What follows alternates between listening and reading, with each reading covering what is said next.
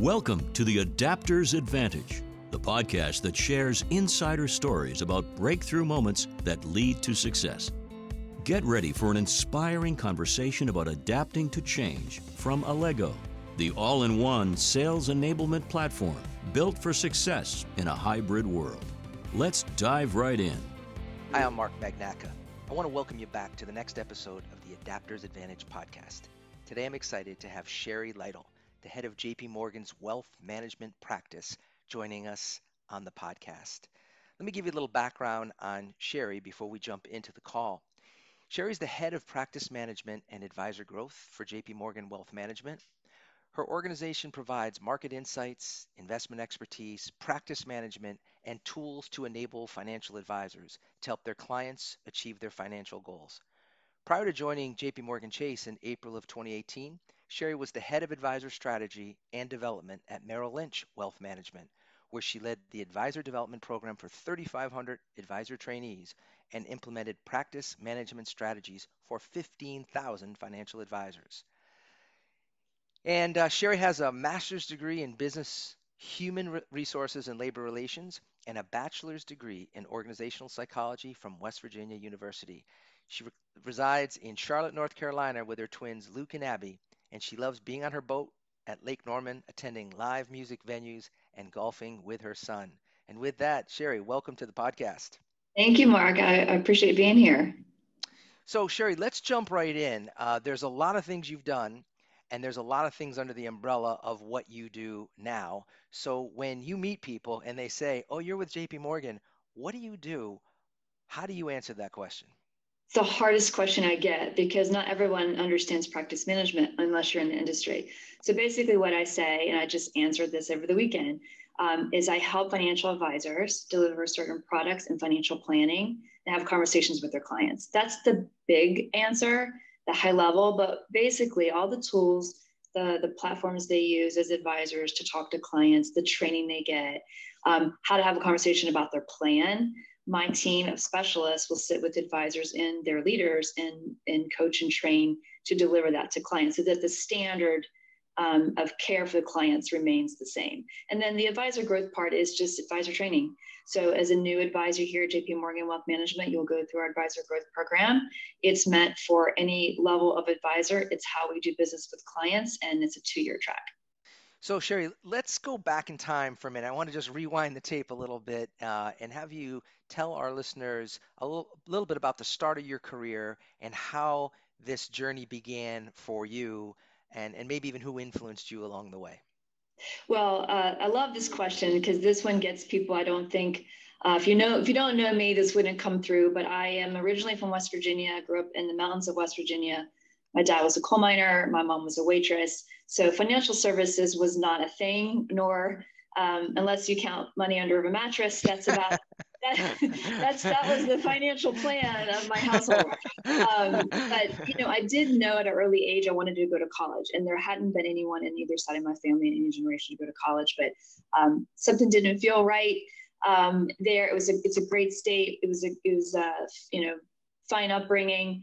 But I wanted to do something different. Went to West Virginia, loved the school, was able to get a crack at a guy that ran HR for aircraft engines in Cincinnati, Ohio, another great place, gave me a shot. And I literally kind of interviewed and begged my way into GE and ended up in the shop floor doing arbitration and union work, which I thought was a dream job at the time, but ended up in Charlotte for Bank of America Merrill Lynch, spent 15 years there. And interesting thing, I can't say anyone influenced me on the financial aspect, but when I joined Bank of America, it was the first time I actually connected the emotion with money or not having it. So either whether you have it or you don't. I viewed the banking industry as some foreign. Like, what do you do? I mean, I was on the shop floor. What are we doing? Selling credit cards? I couldn't quite understand. But that was the first time that was the influence for me to stay in financial industry, is that I realized there was an emotional connection, and that for someone like me, I could have given back to people that didn't make that connection. So that was what drove me to continue this career that I have today. So Sherry, I have to ask you just on that note, I remember when we were chatting earlier, you mentioned that when you started at GE, one of the things that was required for you was to travel. and you really hadn't traveled much before that, correct? I went on a plane one time to interview, and this was a paper ticket you got in the mail. Like you got a paper ticket, and I was so excited to get the paper ticket.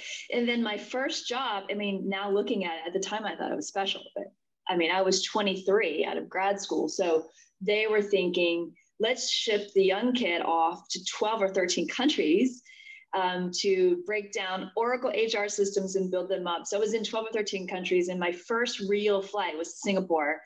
And I could not believe, I mean, you can only imagine having never flown but one time, then to hop on an Yes. 18-hour flight to Singapore that actually ended up crashing on the way back that I wasn't on. I don't think I told you that. So it was quite a story. But it was my first like reality check in life. Yes, you missed the flight on the way back, correct? Missed the original flight, and I actually went early home, and everybody didn't know I went home, but I came home 2 days early in the original flight where it stopped to get gas in Taipei, Taiwan. It was in 2001, I guess, or 2000, I can't remember. Had an engine problem there, and I was already home, and I thought, okay, this isn't a good sign. Wow. But yeah, but it was a great experience to be able to do that, and I loved every second of it. Well, talk about swinging for the fences, right? Like, my first flight is for an interview, and my second flight in my life is to Asia, right? I mean, but it speaks a lot actually to what GE knew about the adaptability, particularly of young people who aren't set in their ways. Because as far as you're concerned, like, this is normal. This is just what you do, right? Well, I remember the interview like yesterday. I still keep in contact with the guy because he actually told me, he said, there's no earthly way I should hire you. You don't have the experience because all these people in grad school had jobs before, and I was working at the Texas Roadhouse or something. Like it was not, but I came in, I had my only professional outfit that I own. I slicked my hair back and said, you know, I can do this. And he said, there's no reason I should hire you, but I'm going to try this based on your background and your grit. And he let me, you know, join the program. And then he shipped me to 13 countries, which was, I was ready to do anything to make it work. But that actually set me into a confidence zone of that I could probably do something then and do something and provide better than I had before. You know, there's a goosebump moment that just as you describe that, and I'm realizing, Sherry, when you think about Chase and J.P. Morgan, um, you think about, say, 100 years ago, the kind of person who became a private banker, say at J.P. Morgan, advising a big, wealthy family, right? And then you think about the skill set that's required today to deal with a range of different families. And one of those words that you just use, I see it coming up, and I'm imagining someone who's hiring someone at Chase, even saying, look, you don't have the traditional background. Maybe you came from the military, you came from somewhere else, but you've got grit. And grit really is a powerful element when you think about the ability to do a job that's totally separate from what people see on paper. Well, at the end of the day, people that can connect with people. So I just, when you said that, made me think I have a best friend of mine who ran a nail salon, was in nail tech for years. And she is now a branch manager at Chase. And she said to me, because it was COVID and obviously the nail salons and the hair salons were shutting down and she needed employment. I said, I think you should apply for this branch manager. She said, sure, I don't know anything about money. I said, but you run a daily huddle on what to sell. Yep. You make your follow-up appointment with clients right away. You have repeat clients for 20 years on one of them. You write the training for the employees. Like, tell me which part. So you're going to go learn the operations of a branch.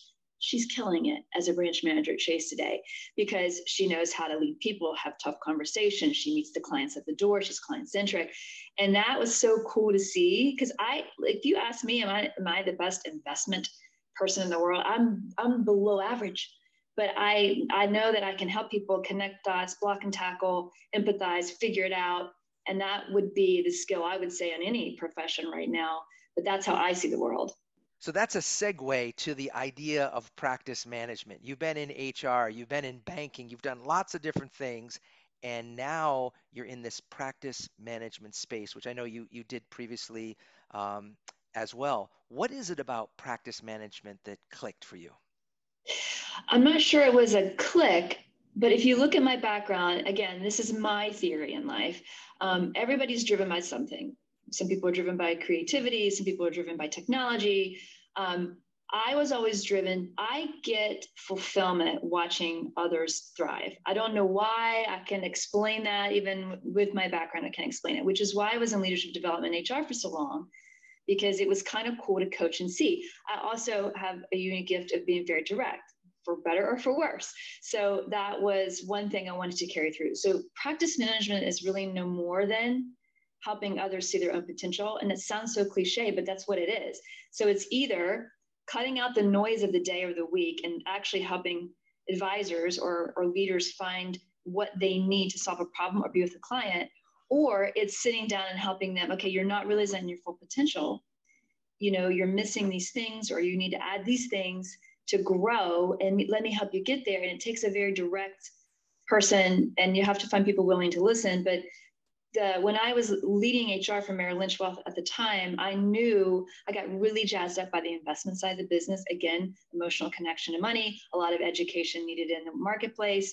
And I thought that was super cool. So I wanted to take that skill and do it in an investment business, not just all humans, but a very specific market. And that's the click, I guess, was that I noticed that financial services, investments in particular, a gap for us. It's a long-term play. And if I could get into a position, utilize my skill to then help just in that niche, then I felt like I can make a bigger impact. Well, what's really interesting about that, Sherry, that some people who aren't familiar with this term, I'm just going to provide a little different context. If you think about a doctor has a medical practice in most cases. Maybe it's part of a hospital or it's their own practice. And for most doctors, they went to school to be a scientist, in effect, as a medical doctor. And they don't know that much in many cases about uh, patient acquisition, about patient management software, the things that send you a message and say you have an appointment with the doctor tomorrow. Like, that's not where they are. They're on trying to help or heal the patient. And so there's a whole cottage industry that's sprung up to help doctors think about, how do you code the files in your office to make it easy for your staff to know these are the ones that we have to have ready for the doctor today. Just like in many operating rooms, there's a team that's getting all the stuff ready so the doctor can do their job. Well, if you take that metaphor and you port it over to the world of financial advisory, if the advisor is like the doctor, there's this whole support team. And what you recognize, the advisor has the job of, yes, doing all the things we've talked about, but they're also in effect managing a practice. And so what you just described, one of the things you and I have in common is I come from the world of practice management as well. I was also a practice management consultant, like the ones who are working in your organization. And an example of what you just described is, I remember one time sitting with an advisor who said to me, look, I'm open to ideas on how to improve my business, but I'm not really sure where to begin. And I asked him one question. I said, are you familiar with the 80-20 analysis of your book of business? He said, yeah. He goes, I've heard about that. He goes, but I don't think it applies to my business. And I said, okay. What if we just did an analysis of the revenue that's generated by each of your clients, and we organize it on a spreadsheet, and we took a look at it together? And he said, I'm fine with that. So he had his people pull the report. And literally, it was 11% of his clients generated 89% of his revenue. And what he discovered when we went through, I said, let's go through every one of these people. And he told me about where they came from. And I was writing it down. They came from a seminar. They came from an introduction to the company, like over and over again. They didn't come from cold calls, right? And so when we played it back, he said, those are the people that you've just identified. There's only about 40 of them. Those are the ones that I love working with. I get excited to work with. And so that one insight literally shifted his business, because he was now clear on, this is the group that I can serve, that I'm a good fit for. And by the way, it allows me to say no to a whole bunch of the other ones that aren't a good fit for me. So that's the same connection you've just described. That's what got me excited. It was seeing that sometimes the application of one idea could transform somebody. Well, and it's so simple. So I talk a lot about in what I do today in the process of things. And so practice management, we have a structured process that's just one or two things in terms of preparing before the client, leveraging your team to make it seamless, having the resources, knowing where to find stuff. Like there are very simple tactics that you can make someone's practice easier. But interesting when you use the doctor analogy, because I use this a lot. If you think about what people care about today, they want to be healthy and they want to be able to retire and be healthy. So they need money and they want to be healthy. When you boil it down, maybe throw some kids in there, right? I have them too. I want them to be healthy and I want them to have a good life, but that's it. So finance is up there with me, but I have a question for you, if I may, because in that doctor analogy, what did the patient see? You mean like when you're sitting in the waiting room? Yeah, I'm just curious what your initial reaction is to that question. Yeah, and it's a trick question, but I'll give you my experience is that too often the customer experience was awful in the doctor's office. That's what my experience was. That and for example, it wasn't that for example, they said, okay, you're going to go into this room, you're sitting on the crinkly wax paper, and they said the doctor will be right in. I don't even mind if they said, hey, look, he's running 30 minutes late because he's got an urgent situation. Can you stay with us? But they'd put me in the room and then 30 minutes would go by and nobody would even come, right? That's right. So all of a sudden, now I'm not even in the right state of mind. And I know it's not the doctor's fault, but I feel like the practice isn't being run well. And it called into questions a lot of other things. So that's really what I thought. That's it. So what happens the same in financial industry and practice management for advisors. You have to invite the client in. There's a lot of prep work that goes in. But the last thing I want to do is fill out an intake form, just like you do at the doctor's office. And then you go in and sit at the crinkly paper. And then you talk to the nurse in your case, and you say it again, even though you wrote it down. And then the doctor comes and you say it again. Again, exactly. So now you're 30 minutes late. You've written it down once. You've said it twice. And so that's what we're trying to make it seamless with the client feels that it's seamless, even though there's a lot of prep work and a lot of intake and a lot of documentation to get there. I think that's a perfect analogy for the whole practice management itself. It really is, and I think everyone can relate to it, Sherry. Because look, there's sometimes, to use that medical analogy, it's sort of like when you have a system like we do. The thought that when you go to the hospital, other than when you're being brought in by an ambulance, like the first thing is, hold on, I need your insurance card, I need your social security number, and you just gotta go, and then you get to the next room and you're doing it again. So even just the idea that JP Morgan has people thinking about how do we make the process better, like just that alone is something that starts the process of improvement. Because you're absolutely right in what you just described. The ability for the advisor to say, in advance of our meeting next week, I need you to send me these 2 documents so that I can have them reviewed when we get together. Now everybody's time's being used well. That's right. That's exactly right. Well, we definitely that could be a whole separate that could be a whole separate topic. Yeah. I got a lot on that. Yeah. So let me pivot just to your role though, because you've worked for some very large firms. You're running one of the largest firms. JP Morgan has, through its Chase Wealth Management division, one of the largest financial advisor organizations in the country. So one of the questions I'm curious about for many of our listeners is, what's the most important element that you've learned related to deploying technology, whether it's financial planning technology or even sales enablement technology like Allego to a large sales force? Other than it's hard, I guess you want more than that. Okay, so this is coming from someone who actually has a rotary phone at home. Okay, so if I could have no technology, it'd be okay. So I can, the reason I bring it up is I can speak to this generation and then what I see across all generations, age excluded, of how technology has become our number one thing we talk about. And it's not the technology. The quality of the technology is a right of entry. So, places like JP Morgan, places like Allego, or places like Apple, places that have already quality platforms, that's a right of entry. So getting better technology, maybe a few enhancements here or there is fine. It's the experience of human beings trying to use something new. So if you come from a rotary phone or you're my kids and they can pull videos together in 2 seconds of like, I don't even know how they do it. Right. So it doesn't on their phone, right? On their phone. If Yeah. I were to teach them something from my era, if you will, and they were to teach me something, either way, it's hard. So we have to take out this notion that certain people of certain ages can learn certain things. I don't even believe that. I believe it's hard each time. And I believe that it has to be in bite-sized chunks. And it can't be, let me go to the old training class for 4 hours and take notes and then go do it. You need a 5-minute bit here, you need a 10-minute bit here. It's how we use Lego, frankly. You're able to break things down and go someplace, go do it. Click here now to learn how it sounds like, or click here if you're stuck. You do it today. Like my daughter puts together she puts together pianos, movie projectors. Like, how'd you do that? She said, I just YouTubed it. So that's, for me, it's less about the actual platform. It's more about, can you break it down for all levels of humans in bite-sized chunks and do it more frequently? I'm doing this right now with JP Morgan Wealth, and we're happen to be in the middle of a rollout of a new platform and literally writing the training. Well, I'm not writing. I have a great team we're all writing.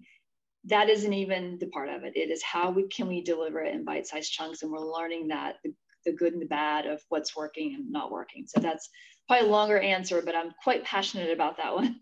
So I'm curious, do you have any frame of reference in terms of what percentage of meetings, in terms of kind of regular quarterly meetings, are do you believe the steady state for what will be virtual versus in person, or is it just kind of all over the place? Well, it's changing. So so right now I would say we're pretty split down the middle, maybe half and half, where we've been back for a while. We were always a company of coming back and supporting vaccination and such, like just to get our employees back. And we had the branches open, they didn't close.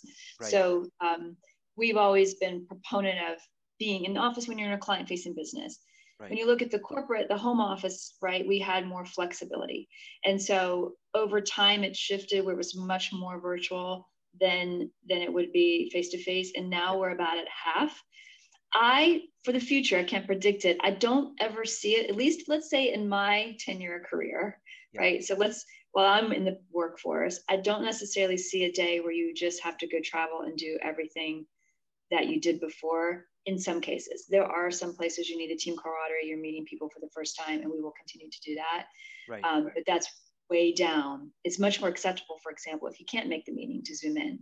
So my kids are starting school on the 18th. There's a business review that day. Would I love to be in New York? I'm not going to be. I really like them to practice their driving that morning, and that's fine. So it's not only become more of the norm, it's more acceptable too.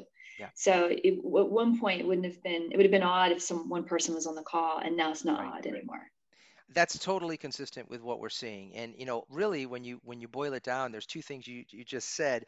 One was kind of the humanization that has happened to all of us, where you were on Zoom and your children and your pet, like there was sort of like, we're all in this, we're all doing the best we can, right? You haven't shaved, gotten a haircut, everyone just saw you as you were. I'm trying, right? And then there's the second part of that, which I agree this is a cultural phenomenon now, which is that at so many firms, what they're recognizing is, hey, I'm willing to go the extra mile for my employer. I'll do what it takes. But if I can carve out that half day to bring my kids on their first day, that's super critical to me. And if I can make the meeting, which is only 30 minutes, and not have to fly halfway across the country to do it, or pay the money. Yeah, and pay the money, like what's really lost? And so I think what I'm seeing is very similar, that companies are recognizing that everybody knows that the in-person experience has unique elements, especially for new people, that's different. But really what we're now saying is, what if we just ask the client, right? And for some clients, it's going to be, I want to see you once a year. Some clients is, look, I've known you for 20 years. I'm traveling. I don't need to be with you. So I think that is the framework that we're seeing evolve. And it sounds like it's working for you as well. Yeah, we actually talk a lot about that in practice management when we talk about our contact with clients. And the one thing we teach is client preference.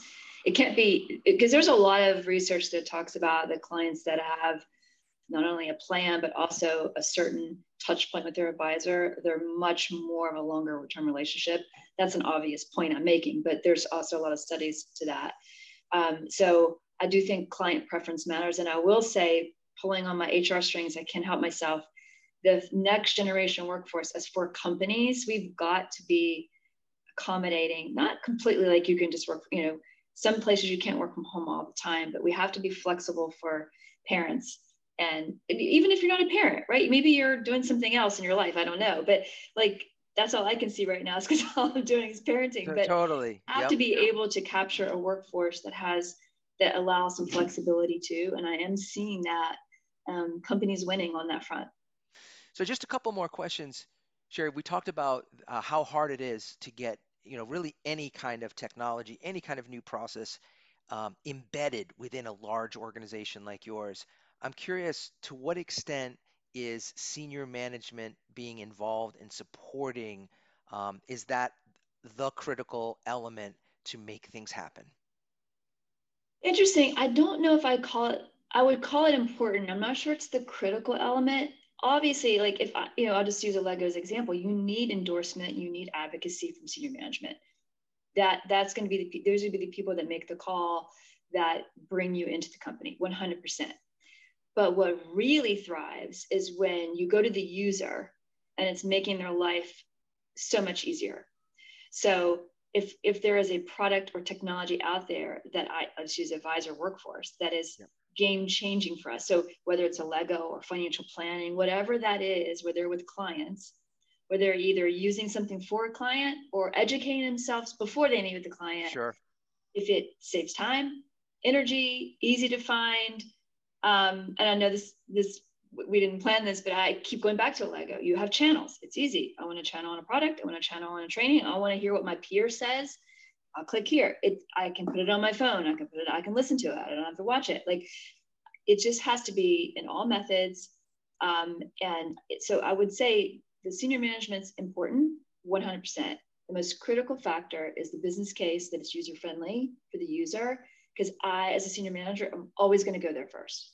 So as we wrap up, I got two more questions. What have you learned about self-reliance? Just take you back to your early days and sort of the grit that we're talking about. What have you learned about self-reliance that serves you today based on where you came from?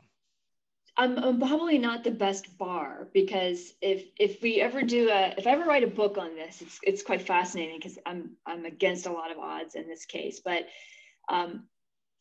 I take life in perspective. So I just want to start there. Like, nothing's really going to I've been through so much already that I have an independent mindset. I teach my children this too, like, be independent first. That's right or wrong. Everybody has a different opinion, but I needed to know that I can do things on my own and be independent. Really, after that, nothing really stresses me out. What could possibly stress me out at this point? I have 2 teenagers. Isn't that enough? This job, trying to juggle a job and teens and life in general, relationships and whatever it is, or even just having fun. Like, so what? I live in the moment. I want to do a good job. I sometimes feel myself something to prove, but only to me. But I just don't let things get me down and out. I don't stress out about anything anymore. I've come to that place. I work hard, but I'm just not going to give up things that I care about. And I teach all young people, when I do go back and talk to younger people, building an independence in this day and age too, because my kids won't go through what I did, and I don't want them to. But I do want them to figure out things on their own, and I want them to make mistakes. So making mistakes is great. I encourage it. And that's really all I can say about that. So Sherry, what's last business question? What do you see as the most important skill that you think advisors or employees in general at your firm should learn or improve today? Connection. I don't even need to think about it. And I know we keep talking about it, but I mean, I'm lifting up my phone. I don't know if you ever saw the Seinfeld clip where he's joking around and he says, what's up with the phones now? Like, we actually think it's okay while we're talking. You've had to have been there, right? People just take out the phone and literally look at it while you're talking to them. You might as well have a magazine right in front of your face and flip it, because that's exactly what's happening. But somehow we made it okay. I know it sounds cliche, But I like, you have to be in that moment. And even as a manager, if I have a one-on-one with someone, I will not look at my screen. I will make eye contact. And you would not believe just that simple gesture of, well, let me look at, I got a meeting, or the phone's ringing, put it down. Don't even put it on the dinner table, put it in your pocket, because it's on the dinner table, it's still out. So the phones, the emails, if an advisor or anybody, just a skill in general, whether it's your company or mine, just sits here like we're doing, making eye contact, living in the moment, you're repeating things that I said to you. You are making note of what I said, and you're playing them back to me. That is a connection that we're making right now over Zoom. And if every human being of all ages, of all industries could just practice that, if I could go teach a class on that, I would do it. So let me leave with this. We've covered a lot of ground here. If people want to learn more about you, what's the best way for them to reach out to learn more about you or JP Morgan/Chase Bank? Well, JP Morgan Chase, I mean, you can find that anywhere. I would encourage like I would have to have a whole session if you can't find us, JP Morgan Chase, but we offer such a great line. It's a great bank. It's a great company. We have so much we can do for clients. So that is an easy one. I mean, I'm on LinkedIn. There's a message. You can easily message me. I love to hear from new people. I love making those connections. It's such a small world, really, as we've learned ourselves today. And, obviously you can email me. That's all on LinkedIn as well. So that's the easiest way. Great. Sherry, I got to tell you, this was absolutely a pleasure. It's so great to, as we were talking about earlier, to get to work with people whose company you actually enjoy anyway, and you would enjoy having a conversation, whether it's business or personal. So thanks for making this such a great time. Your story is terrific, and one that I'm looking forward to amplifying within our community, and I'm sure you'll be hearing from some of the people in the community who hear about it. So thanks for doing what you do, and thanks for being part of the podcast. Thank you, Mark. You've been listening to The Adapter's Advantage, a podcast from Allego. Stay connected by subscribing to the show at allego.com/podcast, leaving us a rating and comment, and sharing episodes you love. That helps us bring you more conversations about breakthrough moments that lead to success. Thanks for listening. Until next time, remember that one new idea can change your life.